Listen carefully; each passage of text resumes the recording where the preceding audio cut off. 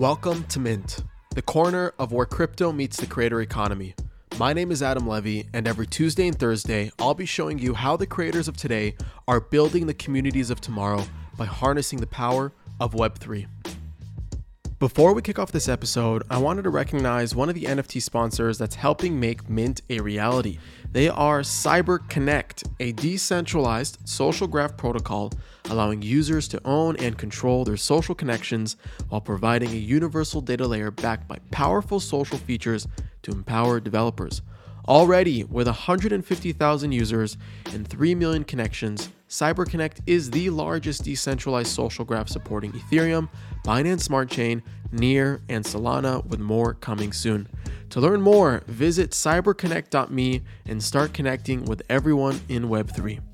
This episode welcomes David Greenstein, co-founder of Sound.xyz, one of the most popular music NFT marketplaces in the space. I've been watching the growth of Sound all the way from day zero when David and I first met, when he shared his excitement on how he's about to change the game for independent music artists. It's incredible to see how far he's come so far. So without further ado, let's dive right in. David Greenstein, welcome to Mint, my friend. Long time coming. How you doing? I'm doing well. Thank you so much for having me. And this has been a long time in the making. A long time in the making. Season 4 was all in the music industry. We didn't manage to catch you on that one, but we're continuing the love in season 5, hence why you're here today. Okay. So I always start with an introduction. Okay. For those who don't know you, what does the world need to know about you? How'd you get your start into crypto, and kind of what are you doing now?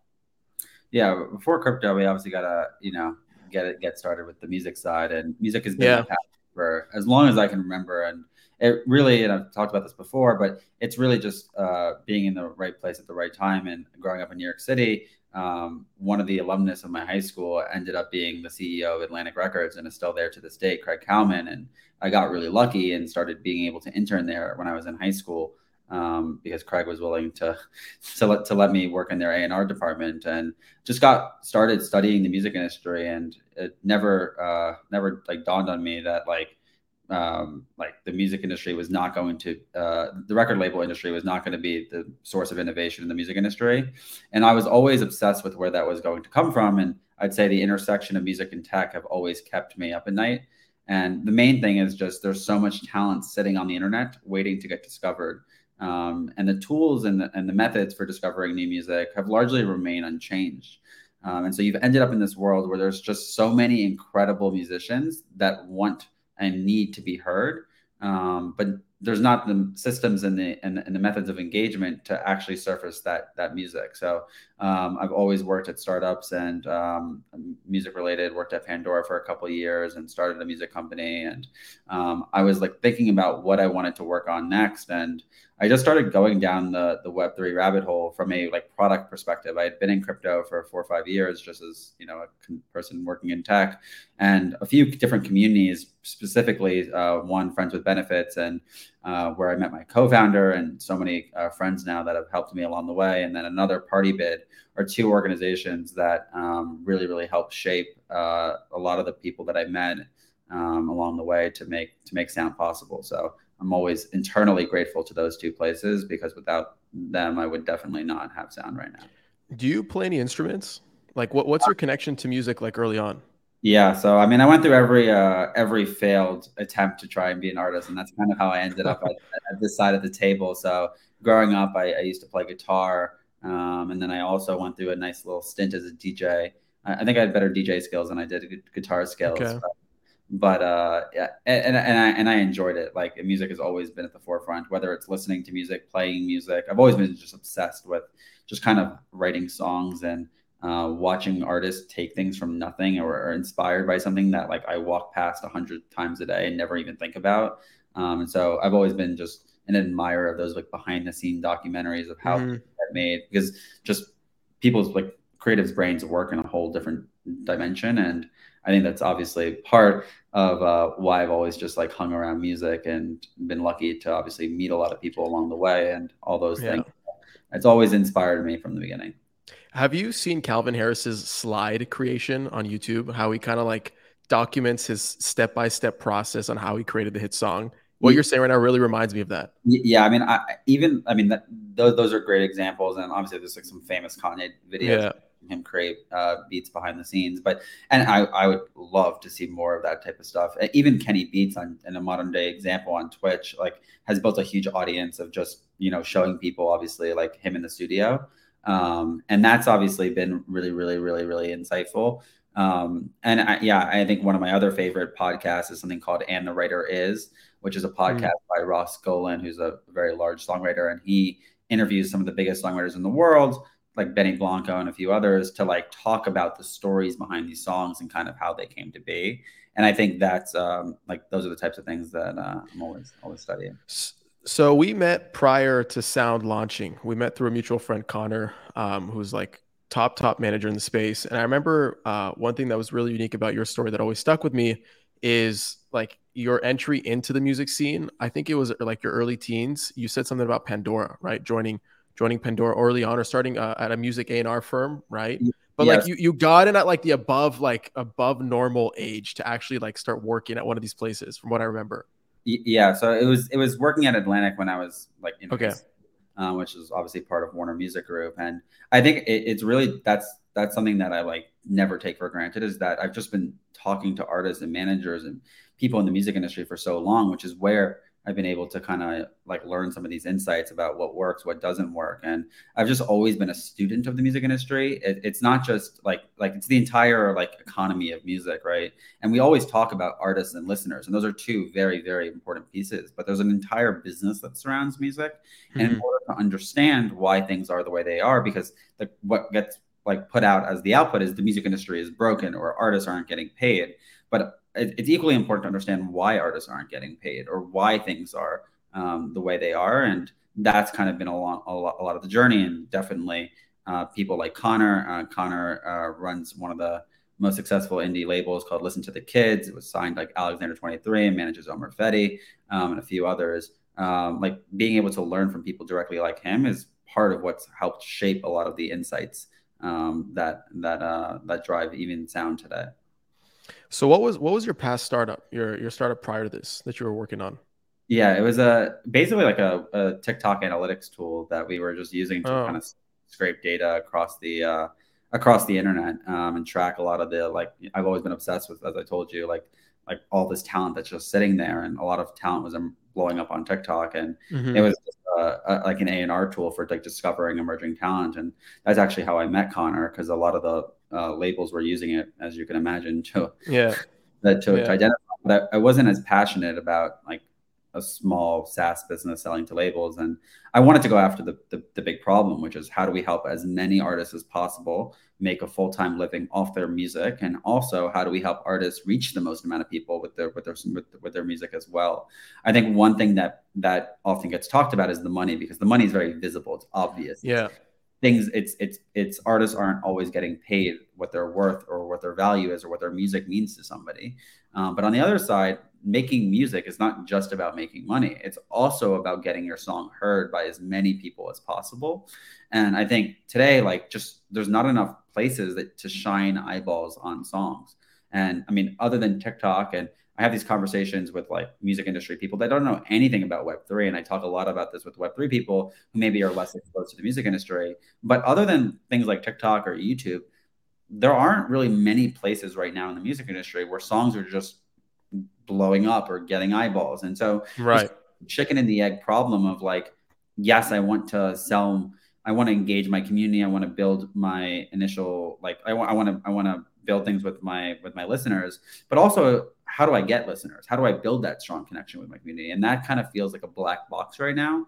And I think is hopefully obviously part of what like the Web3 music scene is about, given just the transparency and participation aspect of just Web3. So there's a few things here. Building an analytics tool for TikTok to discover up and coming talent, and also the element of building your community in Web3. I think one of the more interesting things, the more artists I talk to, the more overwhelmed they feel to create music for a platform to reach virality versus creating music for the sake of music and showcasing their art, right? And I think Web3 has a home for that, right? And being able to value your music for what it's worth versus trying to build hit songs that go viral via dances or trends on TikTok. I mean, how do you feel about that? Yeah, so I think it's all about what game do you set up, right? So Okay. I think the game of TikTok was to dance, and I don't even think TikTok was meant to be a music thing. I think they stumbled into that. by nature of the fact that, music is attached to every single video. And I think the point of like kind of the Web3 music scene is to build sustainable models for music, right? Today on Spotify, the game is set up so that you have to get tens of millions of streams in order to make any real money on your song.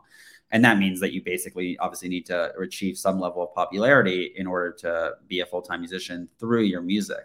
I think in Web3, we have a fundamental way to change the way that music is structured today and build systems that allow you to make a full-time living off getting 25, 50, 100, 1,000 people who support your music.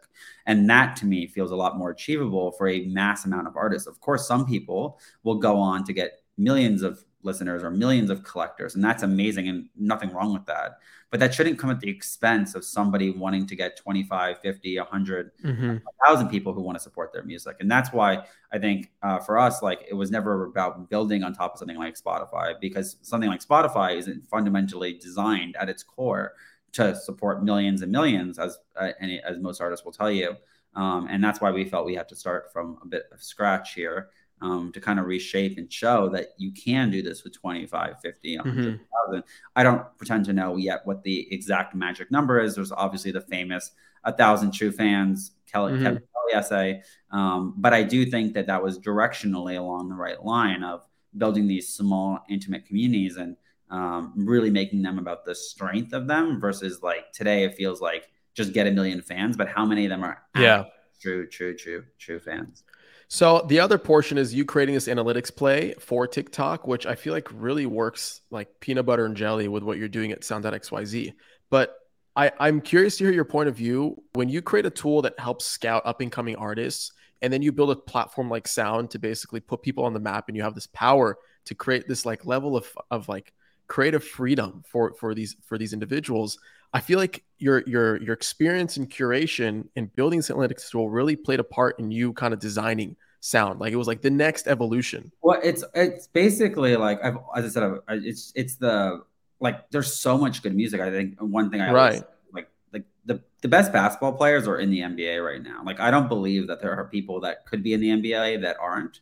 But some of the most talented artists are not yet discovered. And I think for me, it's like drives me insane that the next whoever your favorite artist is just sitting on the internet waiting to be discovered. And how do we build systems and tools that obviously surface that information? And I think obviously with NFTs, you kind of get that out the box, right? Because people have all of a sudden for the first time, like the ability to say like, hey, I was here to discover Billie Eilish first, and there's an actual on-chain proof that that's actually true, which I think has never been before possible. Like if you go on SoundCloud or you go on Spotify, even on SoundCloud, right, there are people that have commented on the song, but there's millions of comments. You can't really tell who is there first.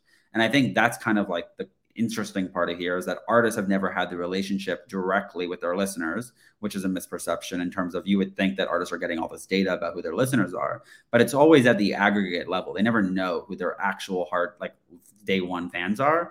And on the listener side, I've been running around the internet my whole life saying I discovered this person and that person before you and arguing with my friends. But there's never been an actual way to prove it, right?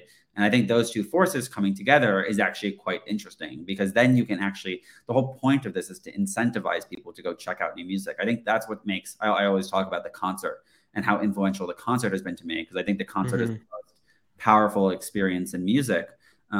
Just in terms of like the artist is performing, there's a community of people around you. It's social, it's engaging. And I think that's what makes a festival so interesting is that you go to a festival to see some of your favorite artists, but then you might wander around and discover a new artist that you've never heard of that you fall in love with and go support and then go to their concert, right? And the cycle kind of repeats itself. And I think that's part of, in addition to like music discovery kind of having a bit of a crisis today, I think that's part of it is like the pandemic obviously took out touring and people stopped discovering new music in kind of fun ways. And the digital experience of discovering new music is a little bit broken today, right? Outside of the core TikTok, YouTube, whatnot, which are like great, like use those for what you got to use those tools for, but they promote a certain type of content kind of emerging, right? Like TikTok is definitely like viral dancing, short clips. And I think YouTube has its own scene, right? But there should be other methods and ways to discover and surface like incredibly talented. Like the ultimate dream for the internet is if you are a talented artist, like you will rise to the top, or you will get some type of following, or you get some type of notice, because that's obviously the way it should work. And today, I like we believe like the tools to surface new music and content are somewhat missing from the internet. You're so like calculated in particular with everything you do. I've really noticed this since we actually first met, and seeing the birth of sound, from seeing you first time and meeting you in person at NFT NYC at the FWB event, and seeing all the hype that you were generating around the up and coming launch, to then seeing you at Brett's what was it? It's like the first music NFT night later on, Yeah, and like yeah, kind of seeing you like bounce around from circle to circle, kind of like, here's what we're gonna do at Sound. This is what's up and coming. Stay tuned. Let me get your number. Blah blah blah.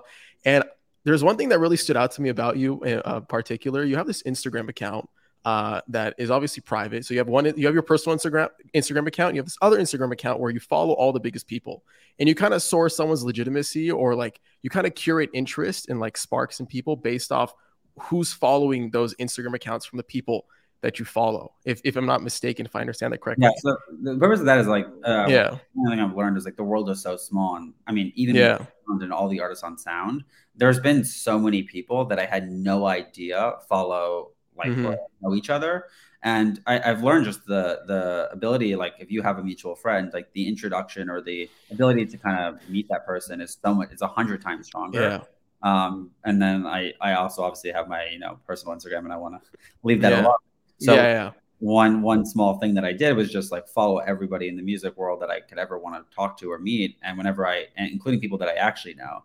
And then it gives me an easy way to look up, like if one of my friends that I know knows somebody, I can easily reach out. So it's just like a little thing. But I think to answer your broader point, I'm just always talking to people from a like Hmm. main curiosity perspective. I think that's where the best insights get generated, is just talking to people about their problems, whether it's artists, whether it's listeners, whether it's collectors, whether it's songwriters and producers. And I think in order to really like, at the end of the day, like I'm not an artist, right? And in order to get like to solve problems for artists or solve problems for listeners, the best way to do it is to really put yourself in front of them and talk to Yeah. them about what's going on. And I think that's kind of been like at the core, even before I started Sound. I mean, thousands of conversations, and I don't joke on that number, in terms of just getting the insights on like, hey, would this work for you? Showing you early mocks, etc. And I think that's part of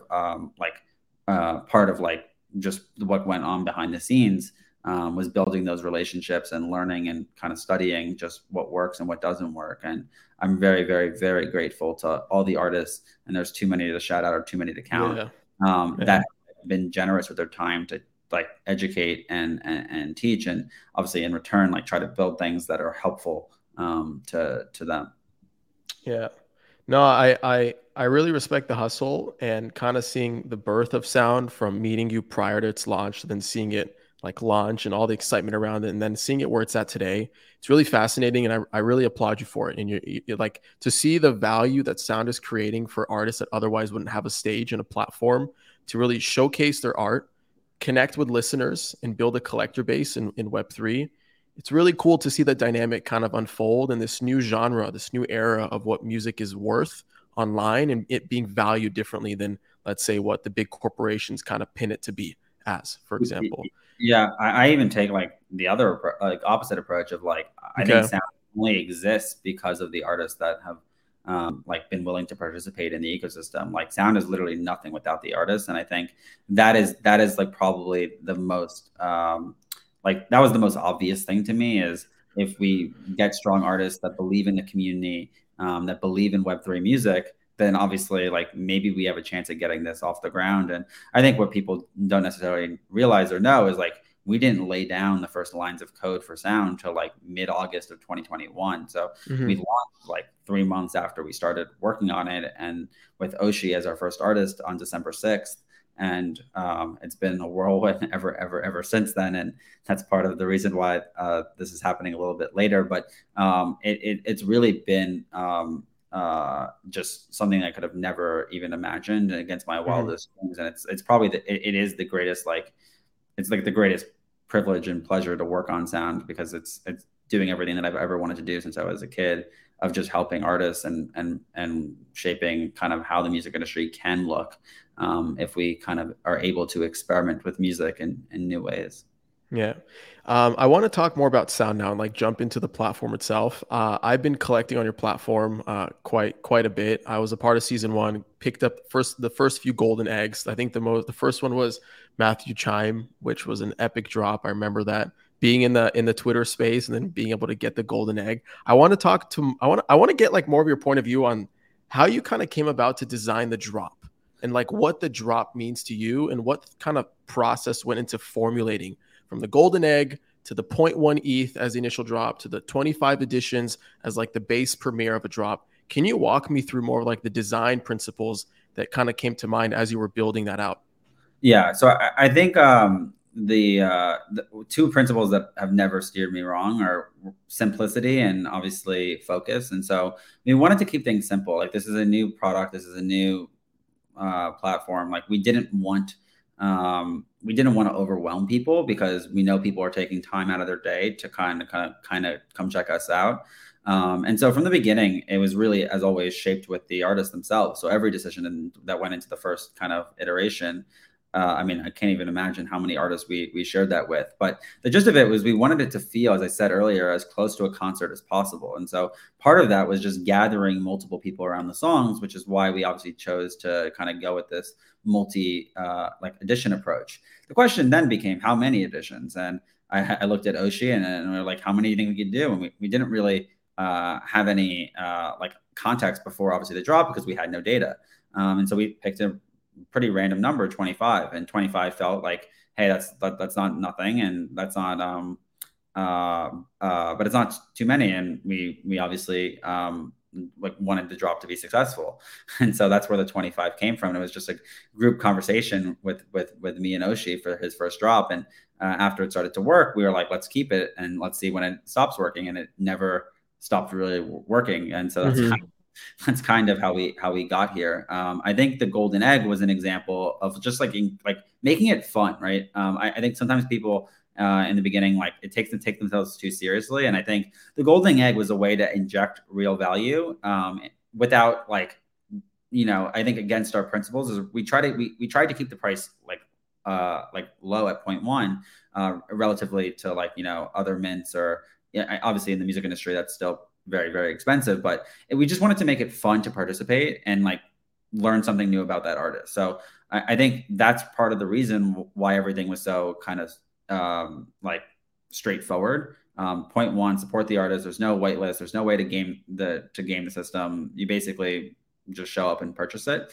And that aspect combined with the Twitter spaces, which I think have become like a hallmark thing of sound, was kind of the magic ingredient to kind of getting this off the ground. And the Twitter spaces was really important to me because I always talk about this. The music is super, super, super obviously the most important. But the other thing is the story behind the music is as important. And for us, it was really important to highlight these stories because it built such a emotional connection with not only that song, but that artist themselves. So Oshi is an example. Like you ever talk to him, you get to know him, you can't help but want to support him. Like that's like the journey that he's been on, obviously over the last 7 years or so, being obviously like a premier artist on SoundCloud, getting started in the music industry. I don't even know what age, like 16, and knowing what he's gone through now. It's an incredible journey. And we felt that there wasn't a clear way to tell those stories. So we're like, let's do a Twitter spaces so that everybody knows what I kind of know about Oshi. And maybe that will make the drop a little bit more contextual. And obviously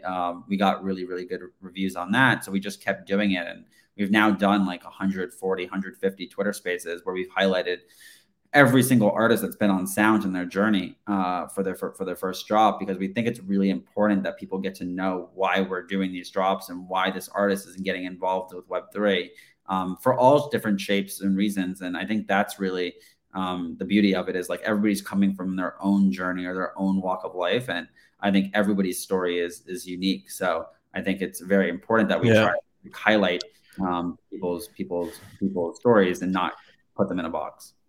But one of the most unique things about sound, which I noticed off the bat, is the virality of saying my drop sold out in a few seconds and being able to pin the amount of money that you were able to create from that.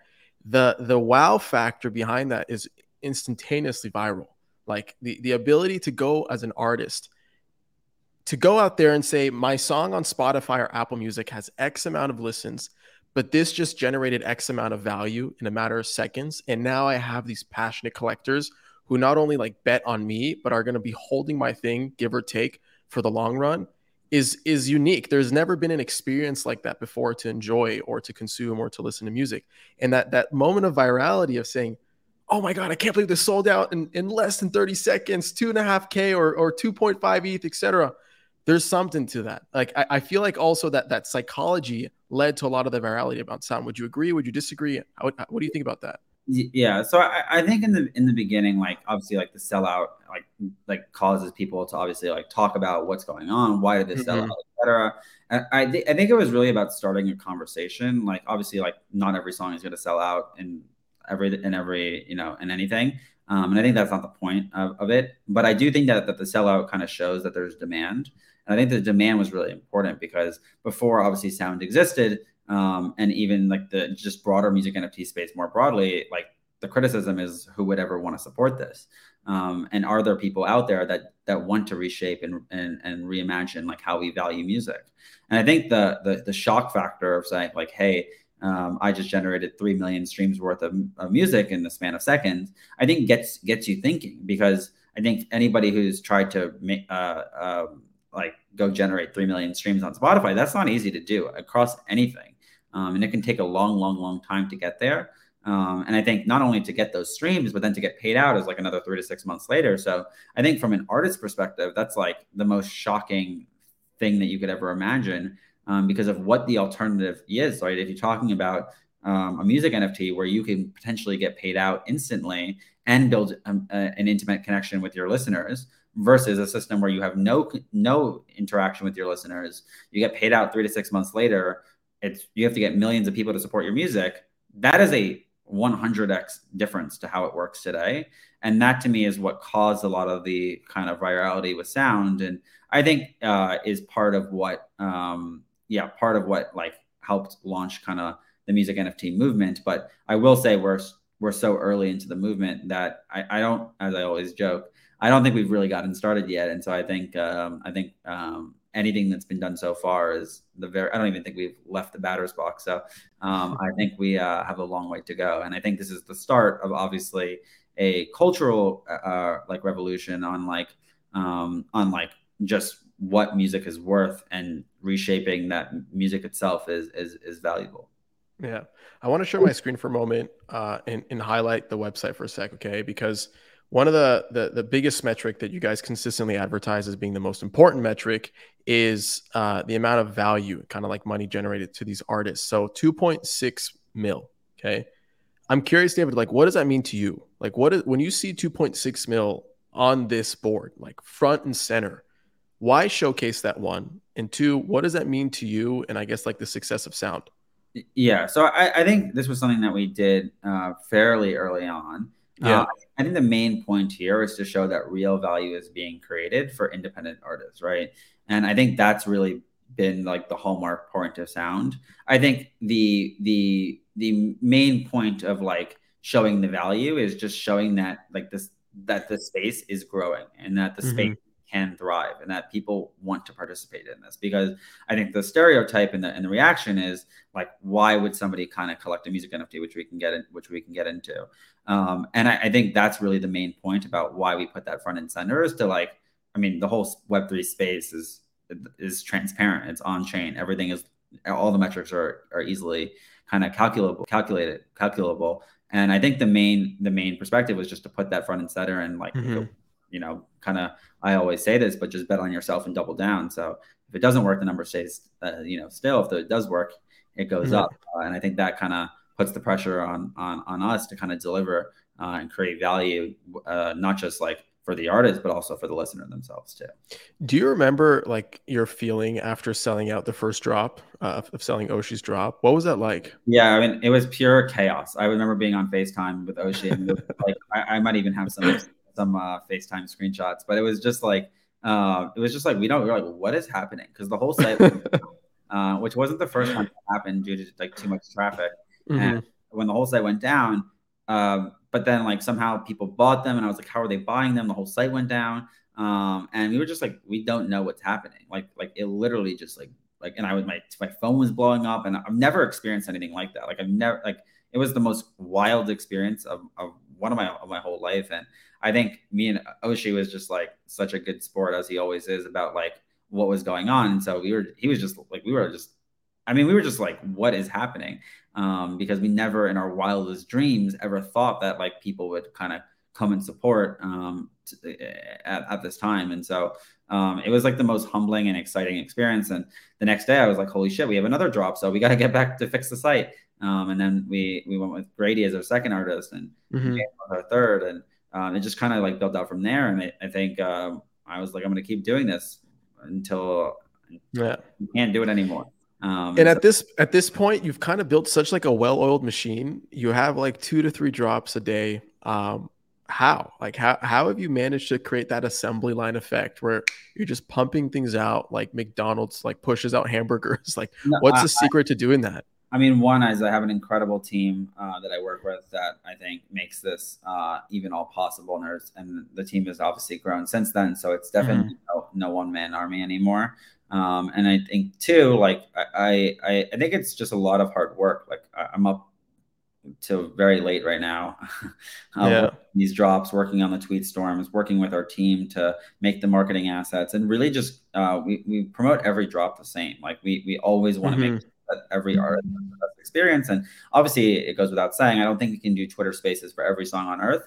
But what I will say is it was really important to shape kind of the world we want to live in. And we think a world where artists are able to tell their stories, highlight incredible music, and build like community around that music is a better world. And so that's why we kind of wanted to just do the things that don't scale while we can. And I think that's kind of played a core role. And when I saw it was working and people really enjoyed the Twitter Spaces, I was like, well, I'm just gonna double down and harder just to make sure that they keep happening.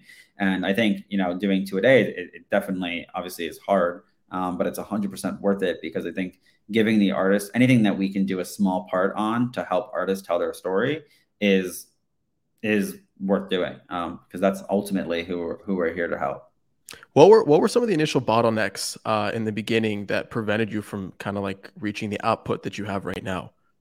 I think just the product. I mean, as I said, we went straight from the product being finished to launching with Oshi, and so we never had any we never had any like wiggle room for like just fixing things. And so it was like all hands on deck there. And then I think one thing that people like maybe don't realize is like there's 2 sides to this. There's the artist side, and there's also the listener collector side. And I think it's really important to keep kind of collector demand in line with kind of artists. And I think because the space is so nascent, those 2 things kind of go together. And so for us, we're always like keeping track. Obviously, we have a ton of data on just the drops and traffic and everything.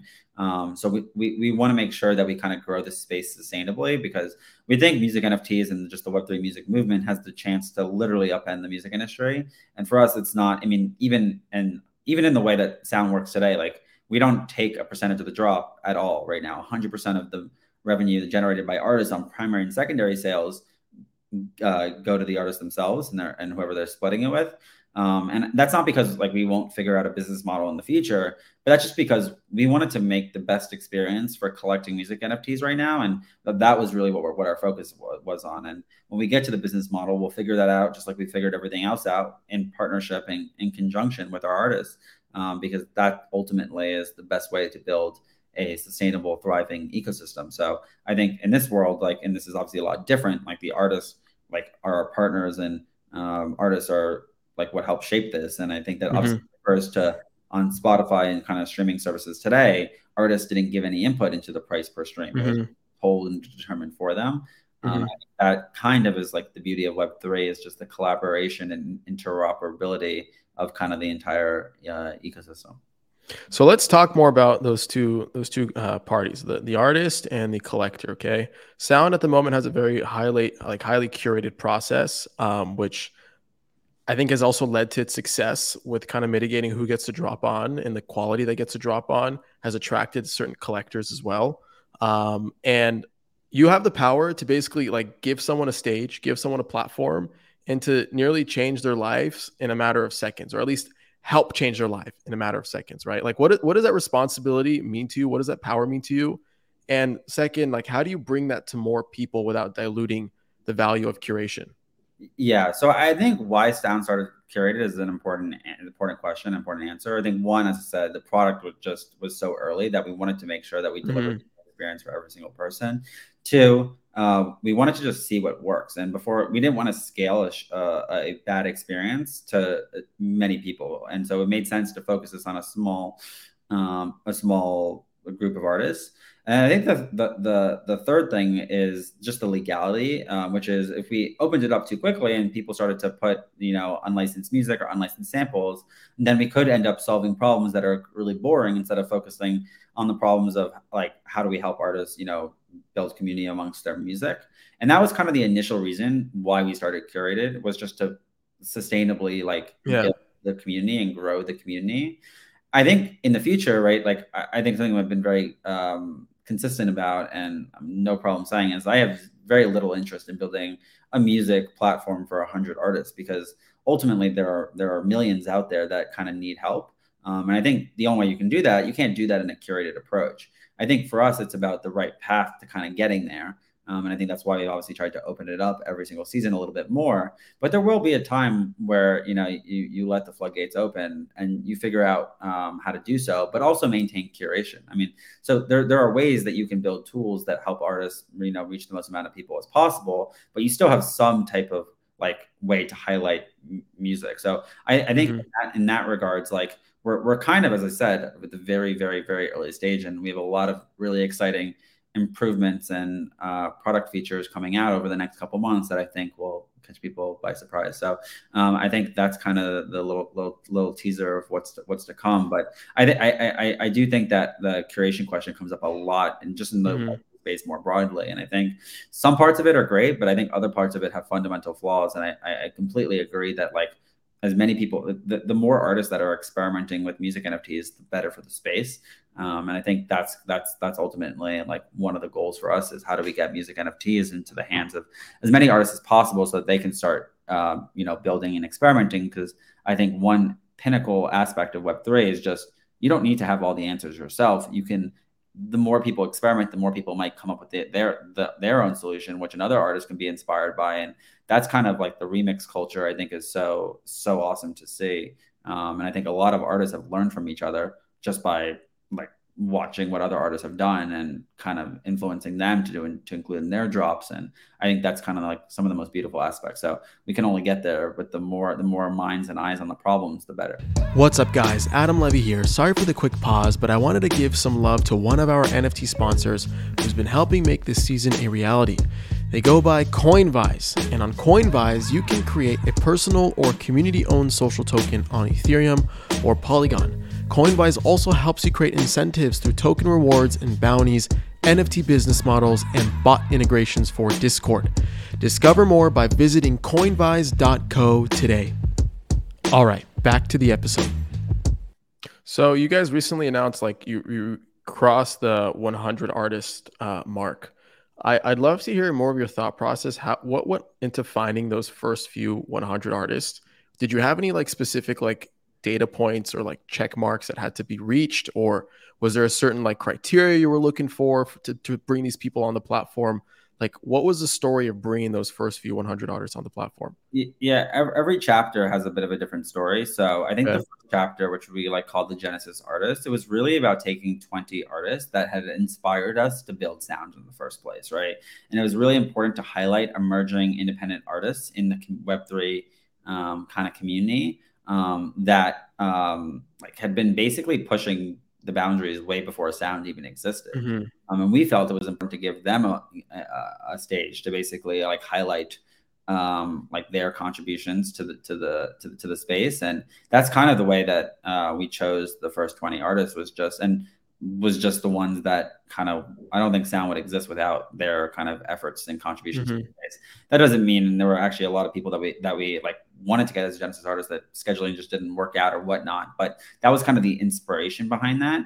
And then each season we've kind of run different approaches, where season 1, we had like kind of some of the artists curate who gets on next, because we wanted to experiment with like, what does it look like from an artist curated perspective. But I think that the main thing is just building, like, music is diverse and just like how music is. So we wanted to build a diverse community across every type of music, across every type of gender, across every type of sexuality, across all different sides of the spectrum. And I think that's kind of always been at the core of sound, is making sure that the music that's out there in the world is reflective of like the artists that we're obviously onboarding. And I think, to state the obvious, when you do 100 artists, it doesn't matter what the number is. You're never going to curate the perfect 100 artists. Like, there's obviously people that need to get on sound. And that's why I think like the ultimate, solution is to figure out a way to open it up in some way, shape, or form. And I think, I think 100 is, I mean, it's slightly over 100 over now, but it's been, considering the time frame that we started, it's given us a lot of conversation, shots on goal. We've talked to a lot of artists, because every single artist has gone through onboarding with us. And in personally onboarding all those artists, it's been able to give us a lot of insights on like what works and what doesn't work. And I think one thing that I think we pride ourselves at Sound is like, we're constantly changing. And so if we see something not working, or we see something working, we're going to double down on the thing that's working, and we're going to get rid of the thing that's not working. And so I think sound is also a living, breathing organism that is like changing day by day based on kind of the feedback from artists and listeners in the community. And I think that's kind of the beauty of it, is we want to be as nimble as possible and kind of just work with our community. So what do the next 100 artists look like? Like you said, there was like some form of theme in season 1 or for the first 100.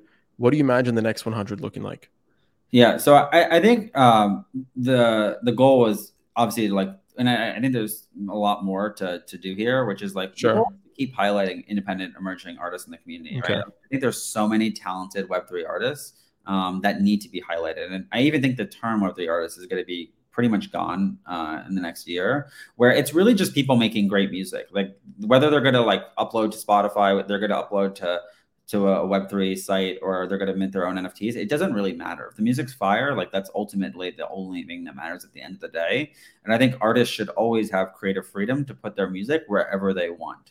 And so we feel like it's really important to kind of highlight people that have been driving the space forward. We also want to act as a bridge for people kind of getting into Web3 and making it like fun to experiment, because I think in order for the space to really take off and grow, you need to have more than 100 artists kind of experimenting with the music. And I think that's kind of like the two like hallmark things are, can we onboard more artists into the Web3 music space? And then 2, can we help those Web3 music artists achieve success, not just in the Web3 scene, but just in the music scene more broadly? Like, I think the first time that you go into a coffee shop and you hear some of the artists that have obviously been on Sound or any of the other Web3 music sites, like, it's just gonna like cause a complete like mental shift that this isn't some like internet kind of click. It's actually affecting the entire music landscape more broadly. And I think that's one thing that I think people don't realize yet, is like, there are already superstars in Web3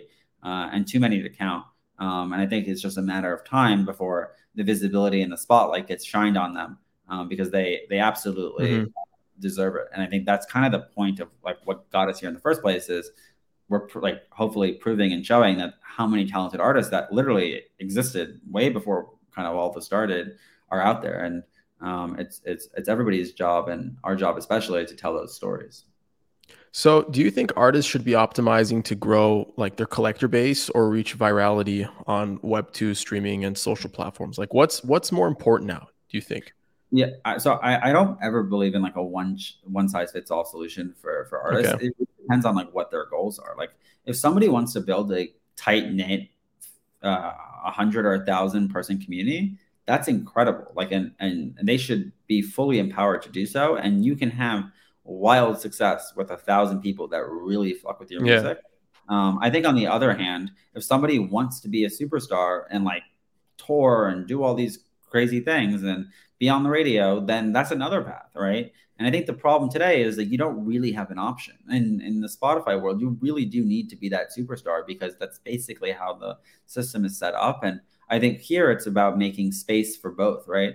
And I think championing whatever cause or artists, and I think a lot of the just conversations I've had with artists is that they feel like they have to do something, or they feel like they can't be themselves or what they want to be. And I think that's always like the most dangerous side, where like the ability to express who you are and freely um, and freely be yourself is like probably the most important thing to creative expression.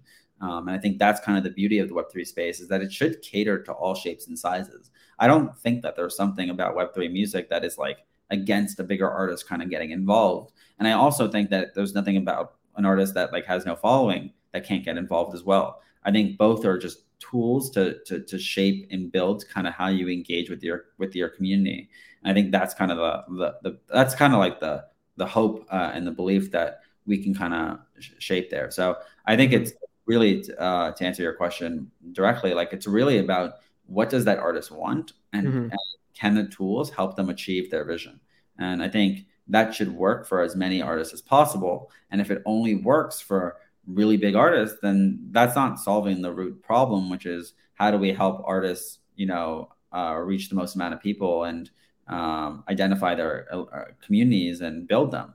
And so I think ultimately, like the independent artists definitely, and when I say independent, I mean a lot of the like they don't have as many resources as kind of maybe like a Drake out there. And so it's really important that like we kind of level the playing field just in terms of like being able to sustain making a living off your music. Because I always hear you can't make money on music, you got to do touring or merch. And I think that's amazing and awesome. And I think, as I said, concerts are the greatest thing ever. But I think music itself is so valuable that you obviously should be able to make more of a living off your music. So, quick story. I'm a drummer. I've been playing the drums since I was 5 years old. I never ended up pursuing it professionally because I never thought there was a real way to make money in it.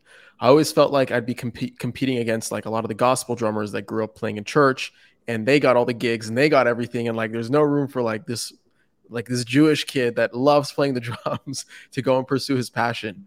And kind of seeing the evolution of what's happening in music and in NFTs has really opened my mind up to there's literally an infinite amount of ways. If you really set your mind to it and you really get creative and you learn different ways to make money and put yourself out there and create value for your art, it's possible. And I think like going back to your point of understanding what an artist want, what should they strive for virality? Should they strive for building a collector base? Also kind of ties into my next question is how should artists be thinking about doing edition drops or one of ones, or selling ownership into their songs via NFTs?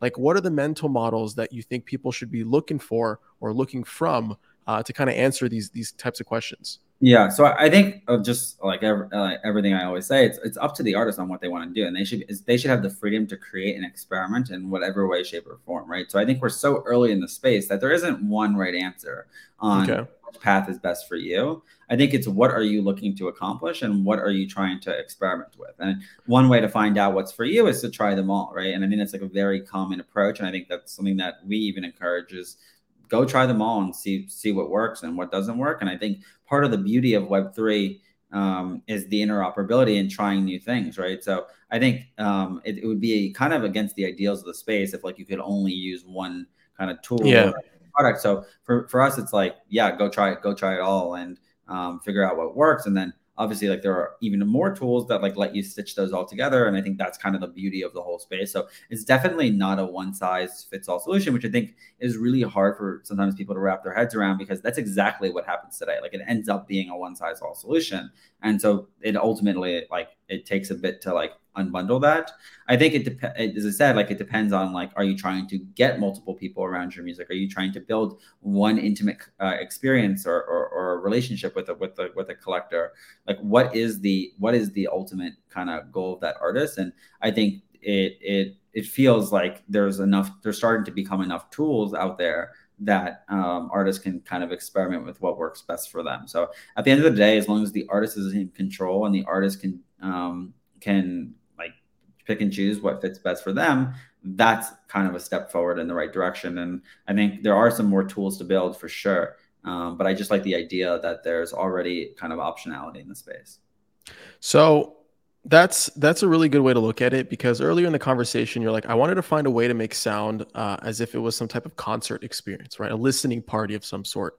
And going through the edition model, right, and doing multiple for multiple NFTs for one drop is very much like a very like rational way or logical way to kind of think about this is why I should be doing additions to kind of get this party type of experience around my music.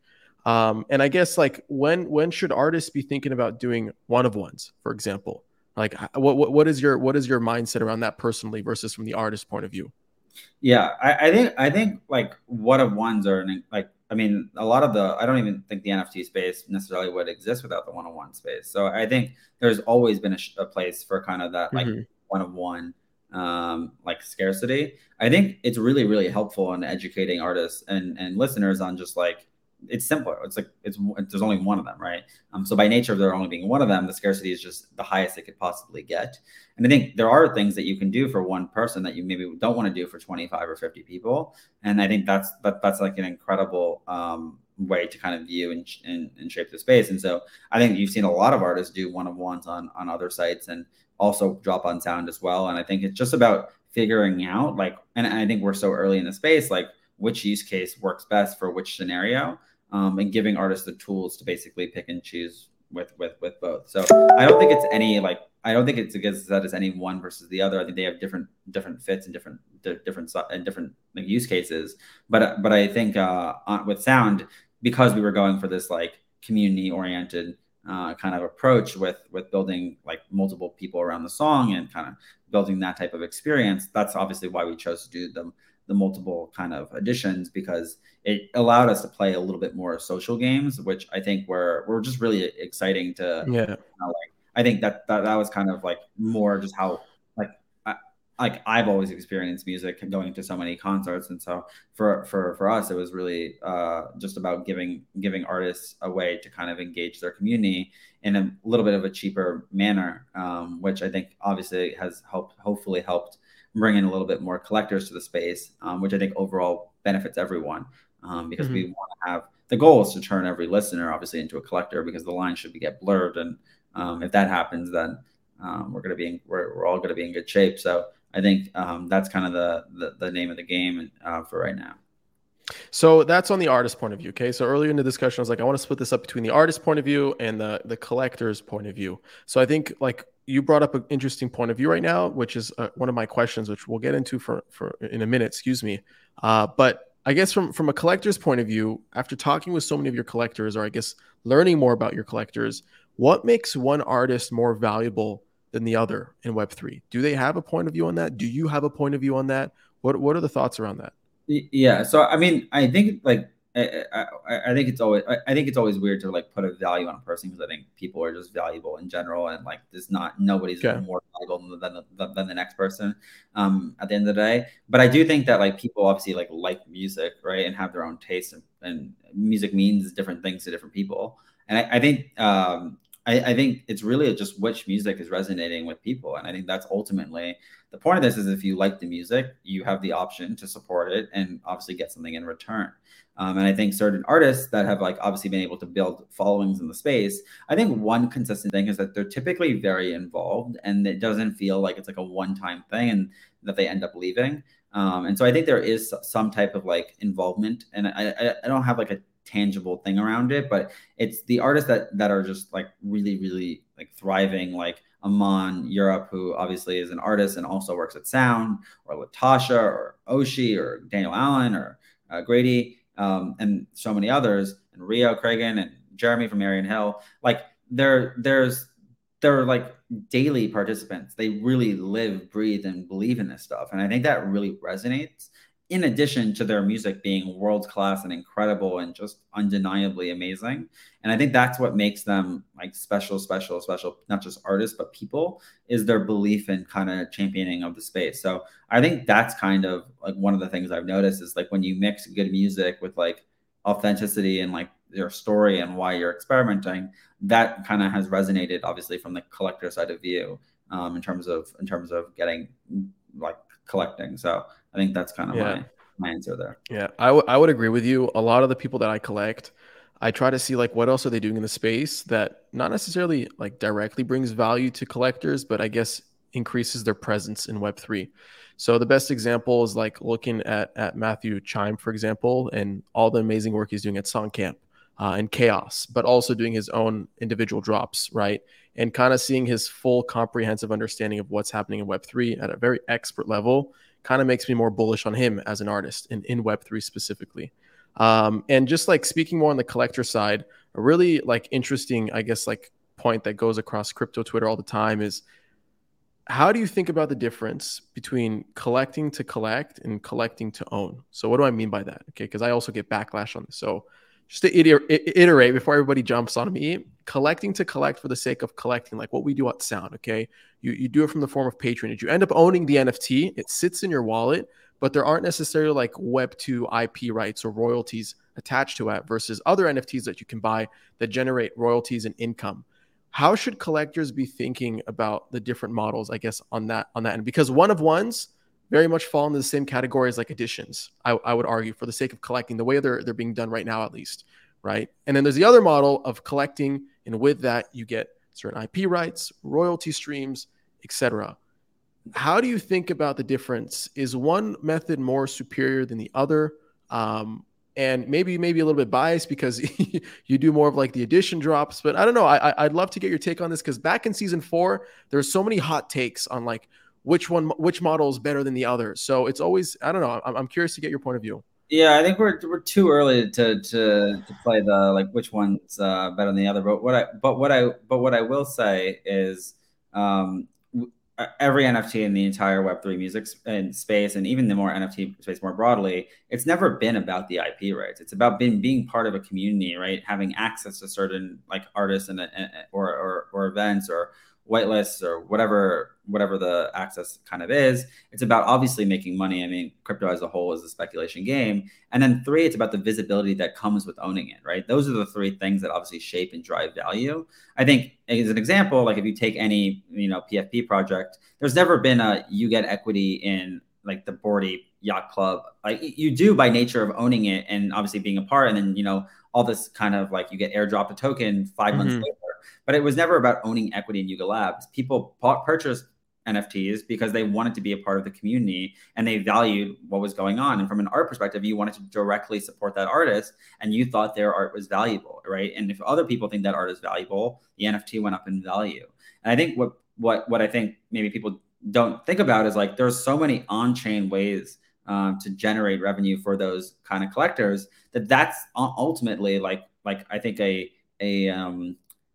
more lucrative opportunity than kind of building on top of the existing music world. And I think the reason we feel that way is because like most artists that we spoke to aren't making any money in kind of the current streaming world. And so we felt it was more important to like generate new revenue streams for artists because that's ultimately where we can be most helpful and impactful to the multitude of different artists. And we don't want to we want to help artists reach new sources of revenue in the music industry, because one problem with music today is that there's very, very few ways to monetize music. Like they typically don't change, and there's usually one at a time, whether it's like cassettes, CDs, iTunes, and now streaming. And we would love to see a world where there's so many more sources and ways to monetize music. And I think that's ultimately what I think excites us about kind of the like Web3 music space, is that it opens up the possibilities for monetization for music in ways never before possible, versus kind of confining us to building on top of the existing system. And obviously, like we inherit all the problems that we ultimately started with in the first place. So I think the freedom to value and the freedom to express and not putting a value on music is kind of the beauty of it. And I think something that a lot of people have said is like, I collect because I think the art is valuable, and I think the art is going to be, obviously increase their prominence in both the space and in the music world. And honestly, like I think it's too early to put a finality on what these things can do. And I think that's part of what's going to happen, is you're going to start to see use cases and monetization opportunities and access to certain things that you've never been able to see before, because that's the beauty of building in the Web3 space. And so I think with certain other kind of like NFTs that have been valuable, and right now, obviously, we're in this whole PFP craze. It's like nobody really knew at the beginning that like this type of NFT would lead to an allow list spot for this NFT, which would then lead you to an airdrop from this token, right? When you initially bought that thing. And I think that's kind of the main thing, is all we've done is mint the initial NFT associated with the song. That type of landmark moment in music history and with that artist and with that song is going to be the access key to like a much larger world around that music. And I think there's so many opportunities, and I think we've only seen a few of them. With like Daniel Allen has done this with his treasury, where the NFT kind of play a role in how the treasury is managed and governed. And there's so many different things that can kind of be explored and done with NFTs. And not just the whole crypto space more broadly, that I think I think just the opportunities are going to end up being just a lot larger, which is going to attract a lot of artists to kind of experiment on this side of the table. Yeah, I'm curious to see how that kind of unfolds in the various creative ways that artists find methods to kind of tie value back to collectors. So of course the art is the utility within itself. I don't believe the art should maybe have more than that. If artists want to attach more value to it beyond just the music piece, that's fantastic. I think we have yet to see where DeFi comes into the picture, and when you can stake the value that it's kind of like locked in your NFT. I'm really interested around that. I think, like you said, rev share and like diversifying like what you get, like the various revenue streams that you get from selling collectibles and putting that into a treasury and issuing a governance token that then gets more value accrued to that. I've yet to kind of see more models beyond that, to be honest, that have worked and that have gotten like a lot of attention.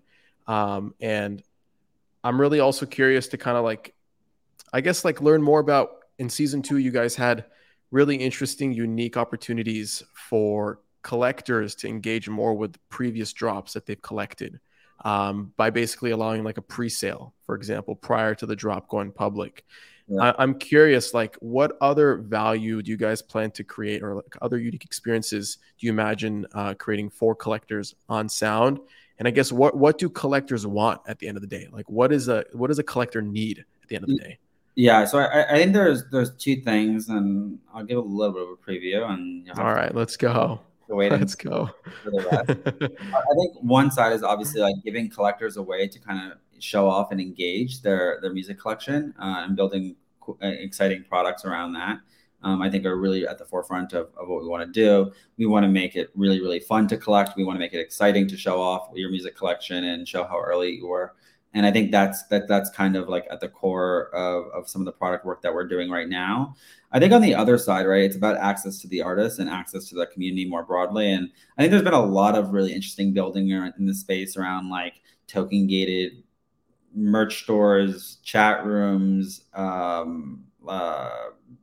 countless others I mean, even what we do with the basically token gated like allow list for like pre-sales.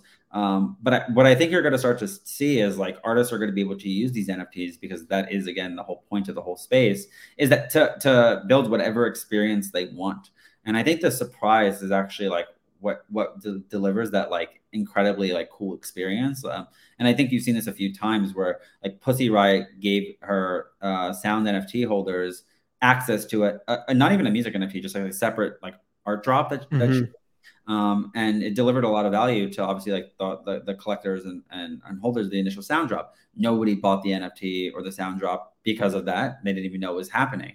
But I think that's part of obviously the interesting and exciting part of what's been going on, is just seeing artists do things that haven't been before possible. I'm starting to see artists like fly out winners and golden eggs and all this really cool stuff. So I think it's really about just what's up to the imagination. And one thing I don't try to do is be more creative than an artist. And I think artists are gonna, that's one of the beauty of like working with artists, that they're so creative that they come up with so many different things. And then obviously where a lot of artists want to do the same thing, where like maybe we can help you build something to support that. But that's kind of answer is, I think you're going to start to see a lot more ways to engage and have access to that artist. And I think the other side is there's going to be a lot more ways to have your kind of visibility of your music collection and show things off. And Yeah. kind of flex on who like your music taste versus your friends. But I think all at the same time, it's really important that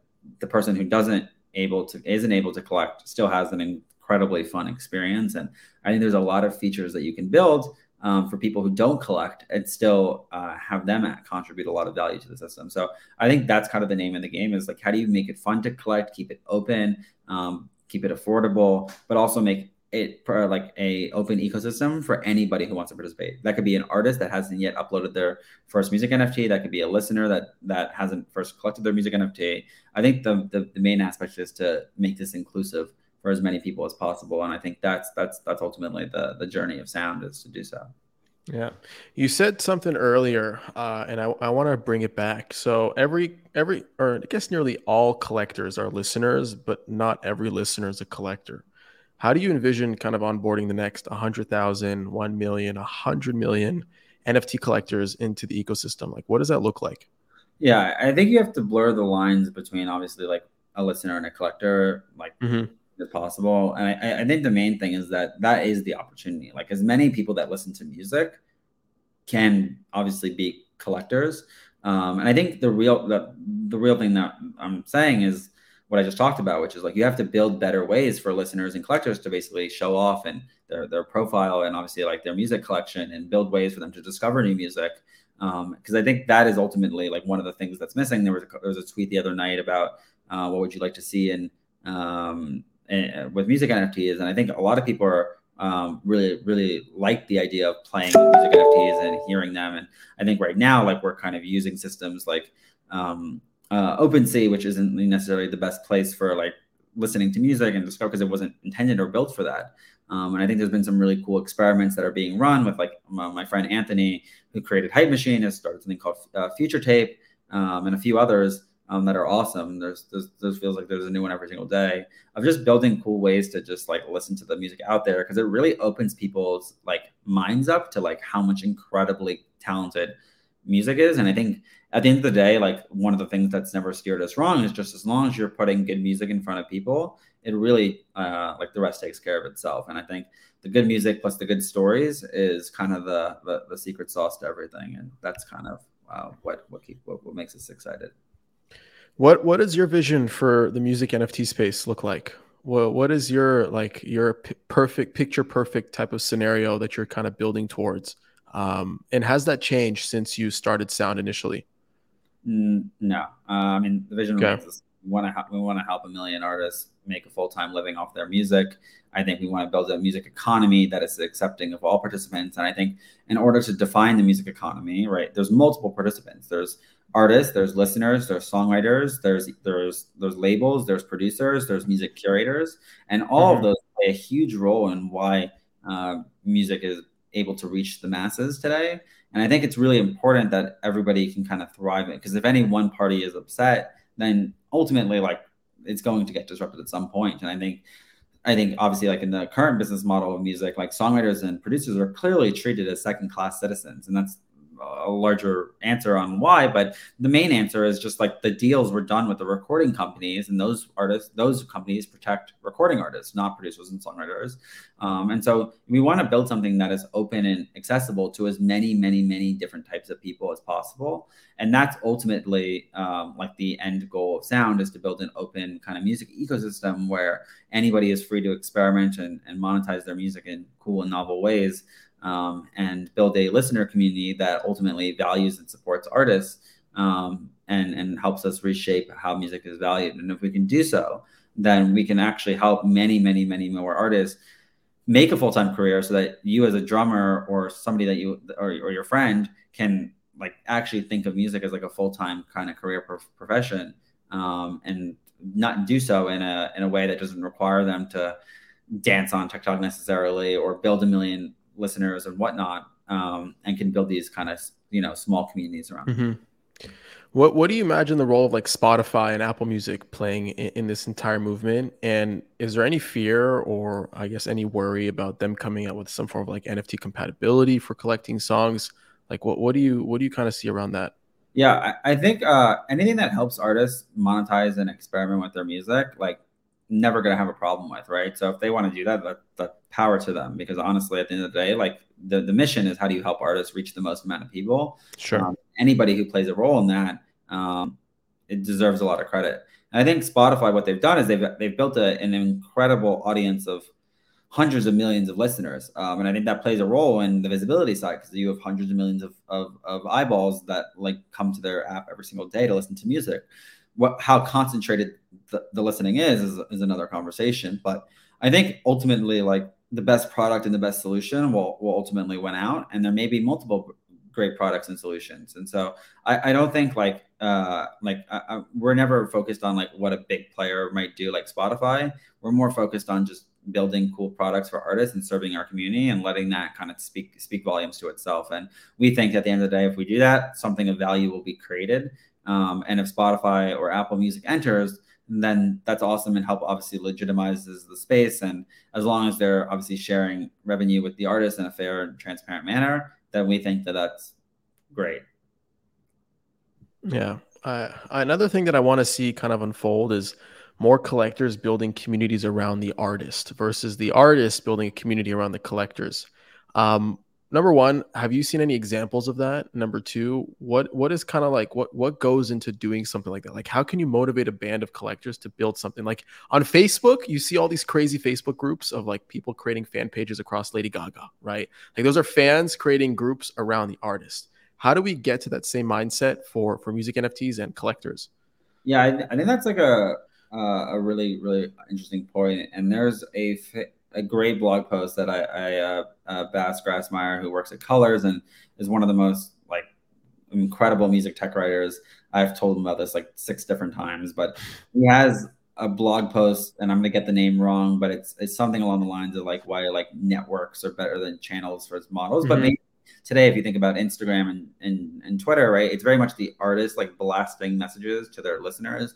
And sure, there's some comment back and forth, but it's not like a coherent place to have a versus if you talk about like Facebook groups or Instagram groups, to what you talked about, there are all these fan pages where without the artist permission, the kind of listeners and collectors are able to kind of engage in new ways. And I think that's like a lot of the like strong fan bases, whether it's like a Billie Eilish or Taylor Swift or Lady Gaga, or even on like some of the more legacy acts like a Grateful Dead. These are like fish, like these are like cult followings, where I think the artist is 100% involved in like their following and their community. Like I think, of course, the Grateful Dead acknowledged the Deadheads and everything along those lines, but there's like a lot of value that's been created by just Deadheads talking to each other and building those types of community.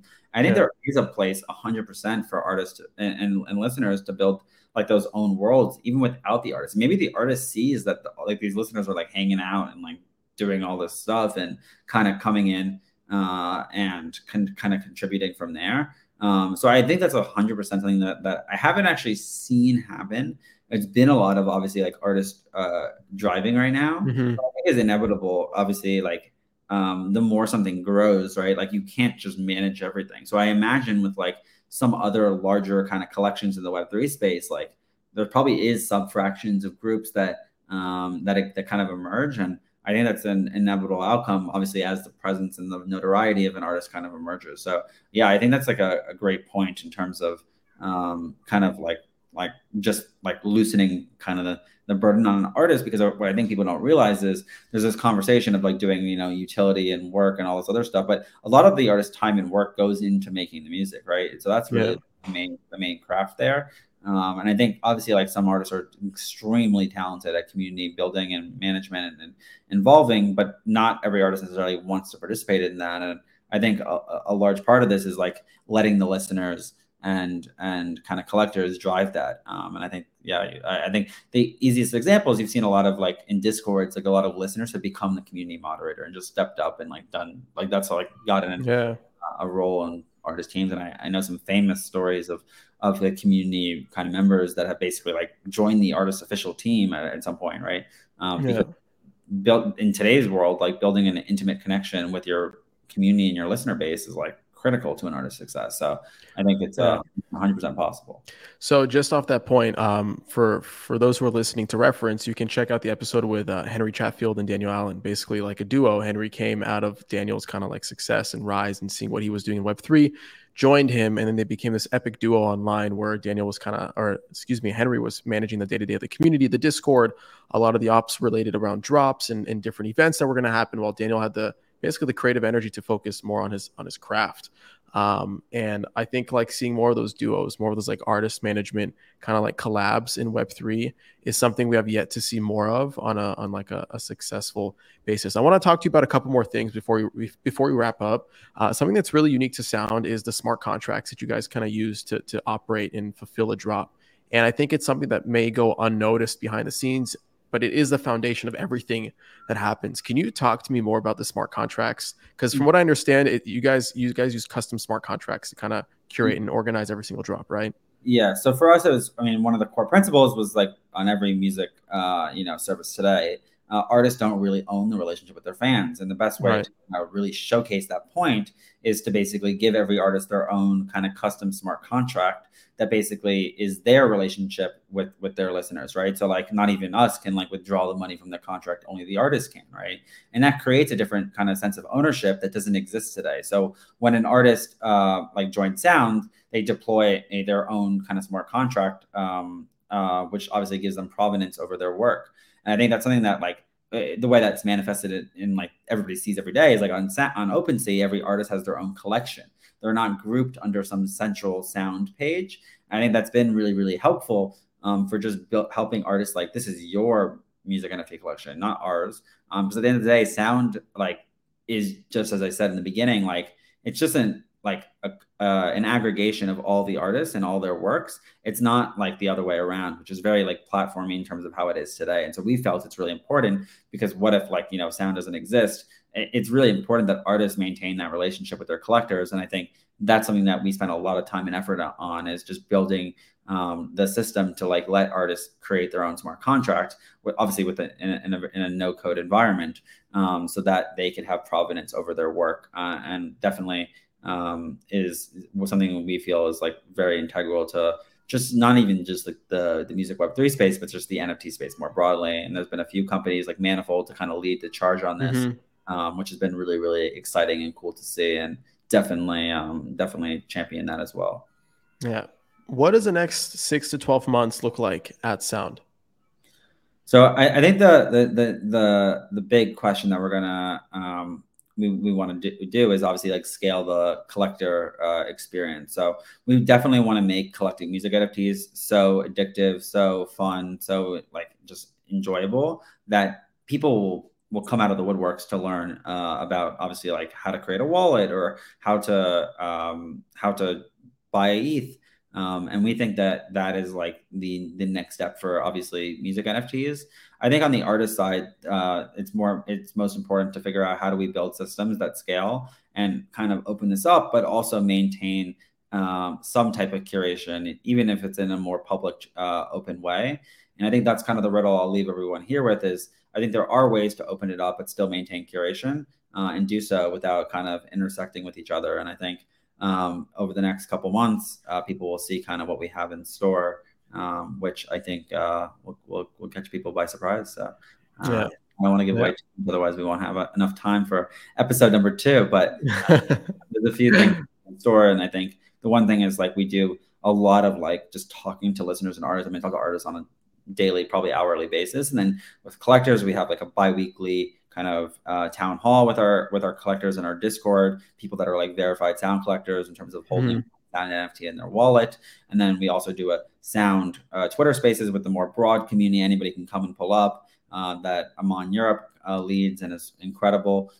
So we're constantly just learning and evolving, and that's kind of where the insights come from. Amazing. So I guess 3 more questions. Okay. These are more fun questions that when I tweeted I'm interviewing you and you're coming on Mint, what do you guys want to ask him? So the first one is, what's your favorite ice cream flavor? I'm going to go with cookies and cream. Cookies and cream. All right. And then what's the ideal size for a tungsten cube? 4 inches, 100%. 4 inches, 100%. All right. And the last question, do you have any questions for me?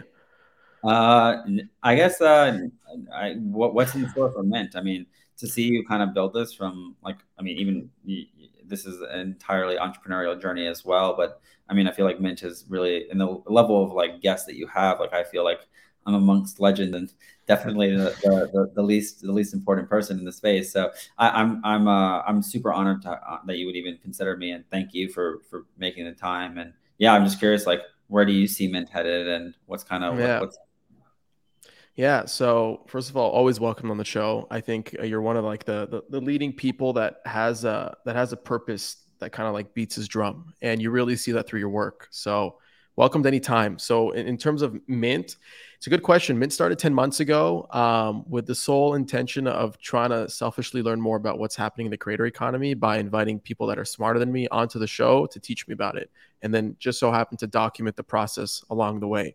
And it's slowly spiraled to now reaching like over 20,000 people a month across all platforms. And every single season, I give out free NFTs to kind of document who are my early participants, who are my early contributors via POAPs or minting on my site. Season 4 was the biggest season yet. We had over 6,000 NFTs minted for free, which is wild. And we had like thousands upon thousands of hit to the site too, which was really, really cool to see. And the community is growing and growing and growing. You know, my whole intention of starting Mint is like, I'm a creator creating content. I'm a podcaster, right? Creating content on the Web3 creator economy. So through my business model, through my levels of growth and engagement, through my content, I kind of set out this thing to be as Web3 native and as crypto native as possible.